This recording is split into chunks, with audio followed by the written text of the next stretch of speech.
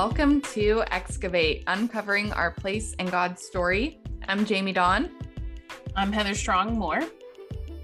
And we are excited to dive in today. We are looking at the Hebrew Midwives, and this is a special bonus episode for International Women's Day. March is Women's History Month, and this is a special day to honor women, and we love it. And so we couldn't let this day go by without celebrating with a few of our heroes. And so we are looking at some women who have meant a lot to us as we have thought about our own stories of what it looks like for us to be women of resistance and hope at the same time. So we are excited to look at the story from Exodus today. Let's dig in. So Heather, we are looking today at the story. It picks up in the story of Exodus, and it's very early on. Pharaoh is starting to get a little bit insecure. So he says, I have an idea. Let's make sure that there aren't too many Israelites because that could really harm us. So he's like, call the midwife.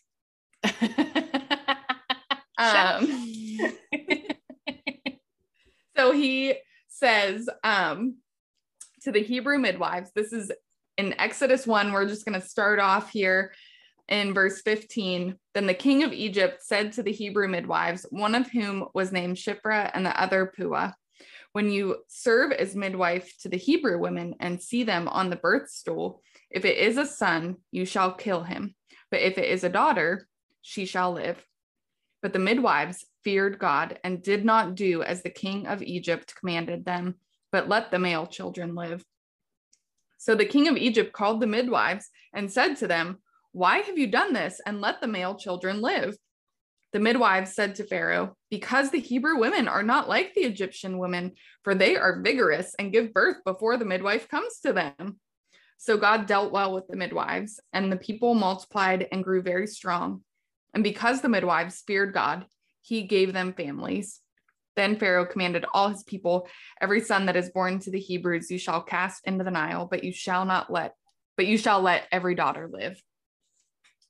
So I love this story. We have these two women who are kind of, you could say, minor characters, but it is very powerful. Without them, the whole nation of Israel would look different. But they are women who saw the injustice of Pharaoh, and they were very moved by it. And I love that line that they are like, you know what? We don't know what's happening. The Israelites, they're so vigorous. They give birth differently than the Egyptian women. And it's just this really significant story of what it looks like when women say no to the powers that be to fulfill what God really wants to do in the earth. Mm-hmm. Yes, I love that. Yeah, and I love that they are sort of quietly subversive in the realm of authority that they have. They are quietly subversive to be like, oh, we're not going to do that. Nah. And instead to choose to fear God instead of fearing a government or a regime. So good. I think anytime that we get names in scripture, we should pay attention, because there's a lot of people in scripture that we don't know their names and who are still really important to the Lord, really important in the story of God, important enough to be recorded, and yet we don't have their names. So when we do have names, I think it's important to ask the question of what God was trying to communicate by making sure that their names were recorded forever. And I think it's important to point out here, because as Americans, we don't have like a monarch. We don't have this system. And so I grew up thinking Pharaoh was the name of a person. And so, I mean, even when you hear the ways that Moses interacts with him later in the story, it does sound like a name, but it is because he's addressing him by his position of authority. So we don't have the name of Pharaoh, and yet we do have the names of these midwives. And I think that's so powerful that Shiphrah and Puah, these are names that we have recorded forever. And yet we don't know who the oppressor is in this story. He's not named. And we know him by his position of authority, but we don't have his name recorded. Yeah, I think that's so interesting. And we'll see this later down the line when we talk about Esther, when we get to Esther, but how subversive God is towards oppressive authorities, and how God is often kind of like tongue in cheek and a little bit mocking towards those that would want humans to fear them, and towards those who want to exert their power for exploitation. That God's like, you're not that big, you're not that guy, you're not that powerful. And that he's like, I don't really even care what your name is. He's like, we're not so worried about that, but these women, they're real ones. I want everybody to know who they are for history.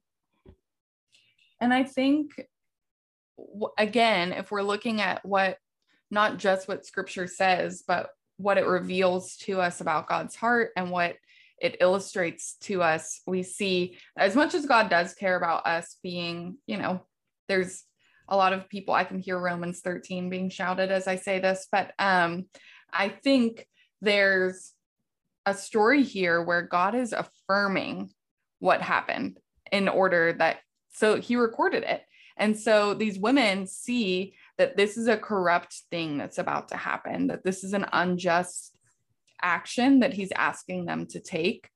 And so because they fear God, they know his heart, I think, and they see that that's what's being done, that they aren't going to act in alignment with the empire. And so they decide to act differently. And I think there's a real invitation for us. I mean, this might be one of the first instances of civil disobedience in scripture, I think.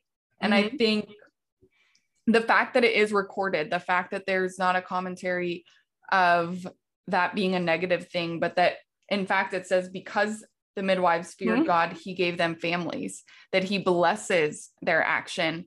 It is a statement to us that God blesses their civil disobedience, that they would not just fall in line with a corrupt empire, but that they would really thoughtfully say, I'm not going to fall in line here. I'm going to act in accordance with Yahweh rather than in accordance with the empire.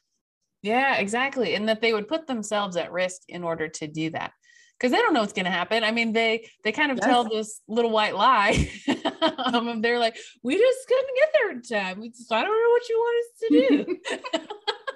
do. Which is an untruth.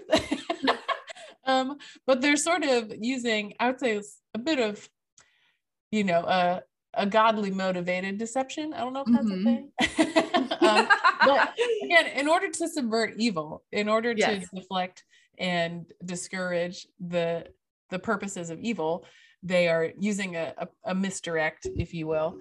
And I love that God kind of condones that. And I think we see that as well in the history of the Holocaust, when there were people and families and communities who would hide Jewish people in their homes, and they would lie to the Nazis, to the Gestapo, in order to preserve life and in order to choose the fear of God over the fear of man. And so, of course, that doesn't mean all lying is fine, but I think that it can mean like we can take action in opposition to evil, and that God favors that. God favors us choosing to care for other people and protect and defend those who are vulnerable. Yes, I love that. And I think it's really fun of God to make sure, again, that these women are named, but that they are the ones to trick Pharaoh when he's like, who doesn't matter so much? Women. You can let as many girls be born as you want, but just make sure that the sons die. And meanwhile, like what happens in the story here, but as the story goes on, is that women are the ones who really kind of play a really subversive role, and they're really underestimated. And so I think it's so fun to me that God would kind of do that, where he's like, let the daughters live. They can't do anything to us. They're not going to fight back. Because that's the whole point here, is that he's really nervous that at some point the Israelites will be powerful enough to fight back. And meanwhile, the women are the ones who end up fighting back in a really powerful way throughout this story. But especially here, that these women, in a very subtle way, but very powerful, are fighting back and saying, I think you underestimated the daughters here. Mm-hmm. Yeah, exactly. Because it starts with the midwives on sort of a small level. Again, like just where they have power and influence, they're going to exert it towards the good, towards resisting evil intention. And it has this ripple effect. So I won't read it, but in chapter 2, we see then Moses is born. He's just a baby, and his mother's like, I'm not going to let this child die. And so she creates a basket to float him down the Nile and sends her older daughter, Miriam, to follow him and see what happens. And where does he float? But directly to Pharaoh's daughter, who happens to be bathing in the Nile. And she sees this baby and she's like, oh, I want to keep him. And she knows that he's a Hebrew, which is interesting. Yes. She doesn't mistake him for an Egyptian child. She knows that he's a Hebrew child, but she just takes pity on him and brings him into the home of Pharaoh. And as though that's not enough, that God is allowing Moses to have refuge in the house of Pharaoh. But Miriam, his sister, is like, oh, won't you need somebody to nurse the baby? And she's like, you're right. Can you find me someone? And Miriam's like, I know just the woman. And so she brings Moses's mom to work for Pharaoh's daughter as a wet nurse for her own son. And so there's this incredible, again, like, I think God mocking Pharaoh, that he's like, you think women are disposable, you think they're completely non-threatening, and here I'm gonna have these women, Moses's family, hatch this plan. And partly they're just trusting God. Like, they don't know for sure. They don't like directly shove Moses to Pharaoh's daughter. Like, they're just kind of waiting to see. They're kind of offering him to God and seeing what the Lord would do. And the Lord uses them to be in the right place at the right time to make sure that Moses is raised in the house of Pharaoh, and that they still get to have a relationship with him, that they're not just sending him off never to see him again, but that they still get to be in his life and actually in pretty close proximity to him. And I just think it's so subversive and so like God to be like, actually, Pharaoh, I'm going to raise up the person who's going to overthrow you, and you're going to pay his room and board. Like, you're going to directly invest in his growth, in his education, in his nurturing, and he's going to grow up in your house, and I'm going to use that to equip him to be your downfall. I love that so much. And that these women just continue to, I think we see it. I mean, it doesn't come out and say this, but I do believe that we are supposed to take from this narrative that these women are placing a great bit of trust in the Lord by doing that. And so I think the fact, just again, that this part of Moses's story is captured for us is a picture of that we see their trust in God, and we see that they were playing a very active role here, that it wasn't like, well, we're not sure, but that actively they were like, this is a good way for us to preserve a child and to trust in the Lord and in the story that he's writing. Yeah. And I want to build off that, Jamie. This is something that is coming to me for the first time that I'm just noticing in my notes. So at the beginning of chapter 1 in verse 7, it says, but the people of Israel were fruitful and increased greatly. They multiplied and grew exceedingly strong, so that the land was filled with them. I have a note in my margin, Genesis 1:28, that the Israelites in this moment, in this time, are fulfilling the Great Commission to fill the earth and subdue it. And the midwives are intentionally obeying and interacting with and cultivating the Great Commission, that they are following God's heart, they are following God's design for humanity, and believing that this is what God's desire is for them, and that they want to be part of it and want to contribute to it. And so they're kind of reenacting God's command to humanity. And then something else that's happening is the word for the basket that Moses' mother puts him in is in Hebrew the same word for ark, like Noah's ark. And so we have this child whose life is threatened. These children are about to be exterminated. Their race is trying to be wiped out. And she puts him in an ark of preservation for him to be preserved from destruction. And how, again, these women are participating in God's history, and they're almost reenacting the way that he has raised up his people over time, the way that he has commissioned them to fill the earth, to have good calling, and to cultivate what God has made, and that they're participating in his preservation of humanity, that he doesn't want humanity to come to an end or to be destroyed by evil, but that God always finds a way for his people to persist.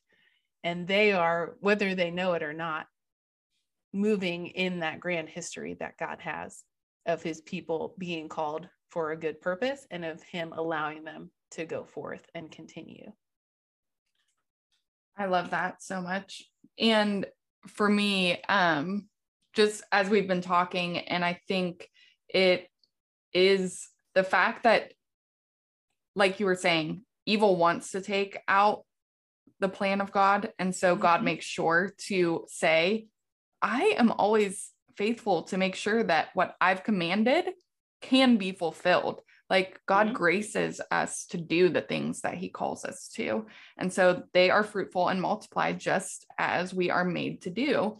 And so, and it is kind of this almost comical way. And just as you were talking earlier, it reminded me of Psalm 2. And there's a verse in there about how when the nations rage, the Lord laughs.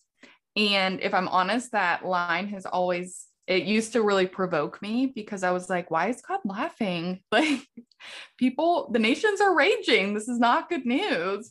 But I think there's something to it where it's like, in the face of what looks like evil triumphing, evil having triumphed, that God laughs at the ways in which the evil and the people who are a part of that think that they've had the final word. And I think there's something to that. And I also think there's something to, I've just always thought, like, you know what we need in the face of great sorrow is laughter. And so I have to think that even in the midst of these women kind of being nervous and wondering what would happen to Moses, that there had to be that kind of look at God, like, how did this happen where now I'm going to nurse and be a part of Moses's early life? I think there's something to that it just made me think about God laughs when the nations are raging. And that's what's happening here, that Egypt is raging against the Israelites. And so God is like, let me give you something to laugh about here. You think that you've won, and here I am. I'm going to play this out in a way that really reveals who he is, and that he is the most powerful one. Yeah, that's so good. Right. And like that God is, he's counterintuitive by human standards. That again, Pharaoh thinks like the men are the threat. They're the ones who might physically fight. They're the soldiers. And God's like, you have no idea what power I've instilled in my daughters. And what power of determination and imagination and faith that he had put in his daughters. And so I love that he is defying what sinful humans, what fallen humans would define as power. And God is allowing a different expression of power, yet equally important, equally effective, and perhaps more effective, to be expressed in the hope of these women and in their desire to advocate for their people, that they're not content with things as they are. They're not content with suffering around them. They're not content with separation and with being robbed of their rights and of who they are. And they're going to find a way to resist, to maintain themselves and their integrity, and to fight for the integrity of their people. So good.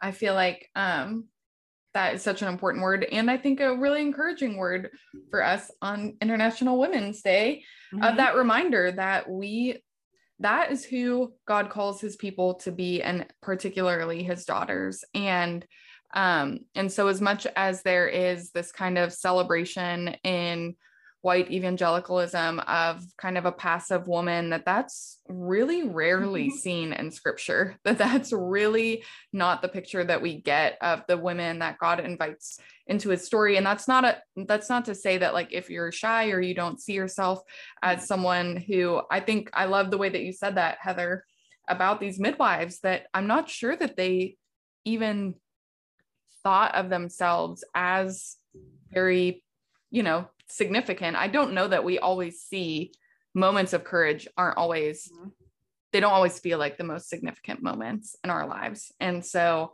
I think no matter what your personality is, we are called to live into this story of God in a very courageous way, in a very subversive way. And that doesn't shrink back. That doesn't say that, of course, that's, what are we supposed to do?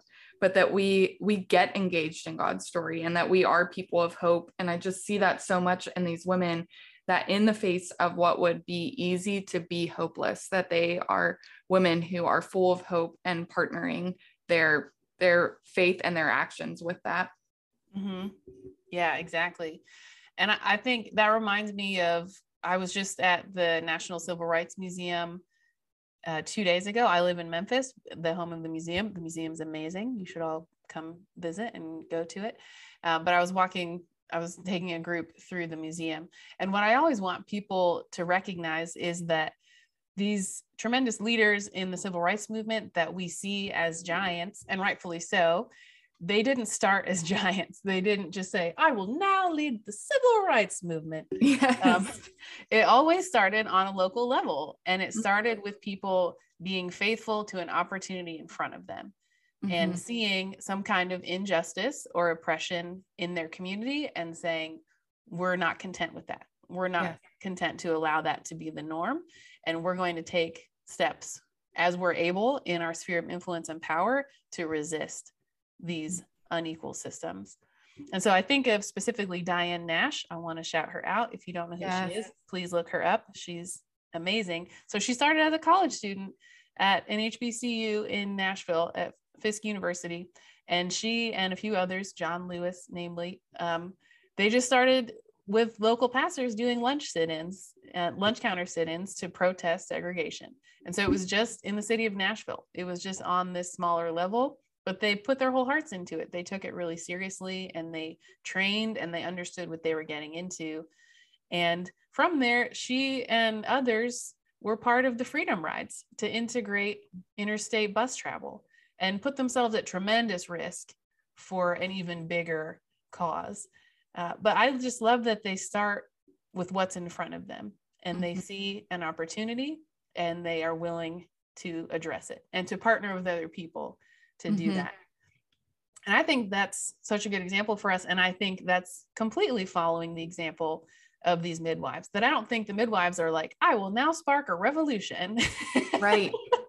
I think they're being faithful to God to say, like, this is not right. And I'm not willing to continue to live in this unjust oppression. And I think somewhat unbeknownst to them, God is using them to bring forth the person who will lead them out of captivity and who will spark a revolution and completely allow God and the people of God to take center stage on the national stage at this time in the ancient Near East. So I love that their faithfulness, it may not have had huge vision at the time. I think they did have vision. So I'm not saying that they didn't. But that we don't always have to have a huge plan from the beginning. Right. that it can start, because that can be overwhelming. But I think, especially for us in modern times with social media, and we're like, I need to start a campaign, I need to be an activist, I need to change the world. And those are good desires and good impulses, but then where do we start? How do we do that? We don't suddenly be an activist. We don't suddenly start a campaign. Yes. It comes from just learning and growing and participating with other people. Mm-hmm. So I hope that that is a good word for us, where we may be feeling paralyzed or limited or just overwhelmed of where to even start. Mm-hmm. Start with what's in front of you, and start by acting in faith to see where could God have something bigger and better for the people in my community, and how can I be participating and moving in hope for what else could be possible.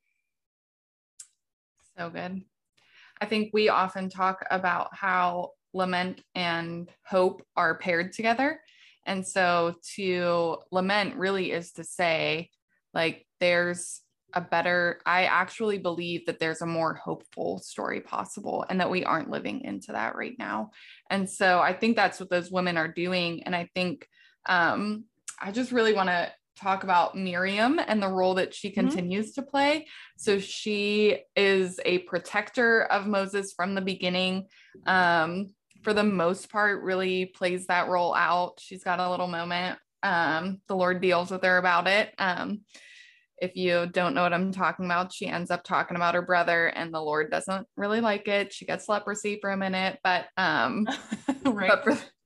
but for the most part, she really continues on in this story. And I think what I love about it is we can see the things that we carry as something small at times, but she has this moment where she is a woman of hope. And so she sees what's happening. And I think, because I have to think that she was shaped by that moment of releasing things into the Lord's hand. And then when she sees the bigger story, when she sees what happens when they're taken out of Egypt and they cross the Red Sea by the Lord's provision, there's this moment of just celebration that breaks out. And we have the Song of Moses in Exodus 15, and then Miriam also jumps in. And I have to believe that her early shaping moments were a part of this, where she was able to have the eyes to see that what just happened was really significant. And so she gathers all the women. Moses sings this song, and then Miriam, the prophetess, the sister of Aaron, took a tambourine in her hand, and all the women went out after her with tambourines and dancing. And Miriam sang to them, "Sing to the Lord, for he has triumphed gloriously. The horse and his rider he has thrown into the sea."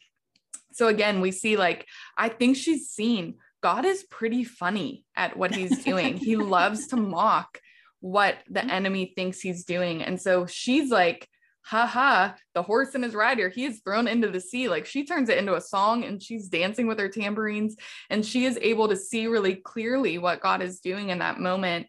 And I think that's significant. And so it reminds me of, again, I talked about that book where women were a part of celebration and dancing in the streets. And that's what Miriam is doing. And so I think there's so many roles that we can play. And the more that we say yes to the things that God is doing, the more we're able to step into them. And so sometimes it's a moment of, like, extreme courage. And sometimes it's a moment of leading a community into celebration to see accurately what God's doing. And that's not any smaller. That's not really, it's just a different way of her participating in God's story by her leading the women in dancing and praise of who God is, that he's the one who led them, and he's the one who was triumphing gloriously and in even a comical way.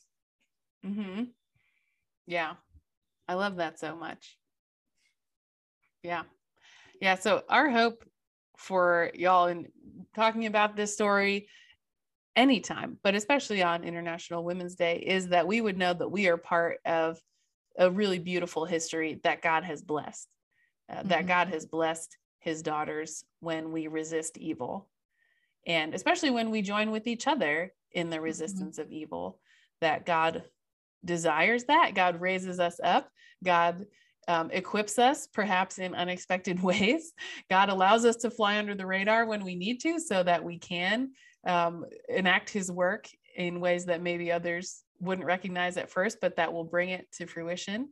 And so we're so thankful for the legacy that we receive from these women, and just for the incredible women around the world and throughout history who have followed their example, and that we are part of such a great cloud of witnesses of following in hope that God calls us to something better, and that we don't have to be content with what we see, that we can hope and dream that something else could be possible. Such a good word. So I hope that you take hope in this, that you maybe get out your tambourine today, that you sing a song of praise to the Lord, and see the ways in which he is, even in our own stories, bringing about a glorious story, and that we really do get to be a part of it. So thanks for joining us. We are so thankful that you are along for the ride as we uncover the ways in which women have been used and are such a significant part of God's story. Thanks for digging in, everyone. Have a good day.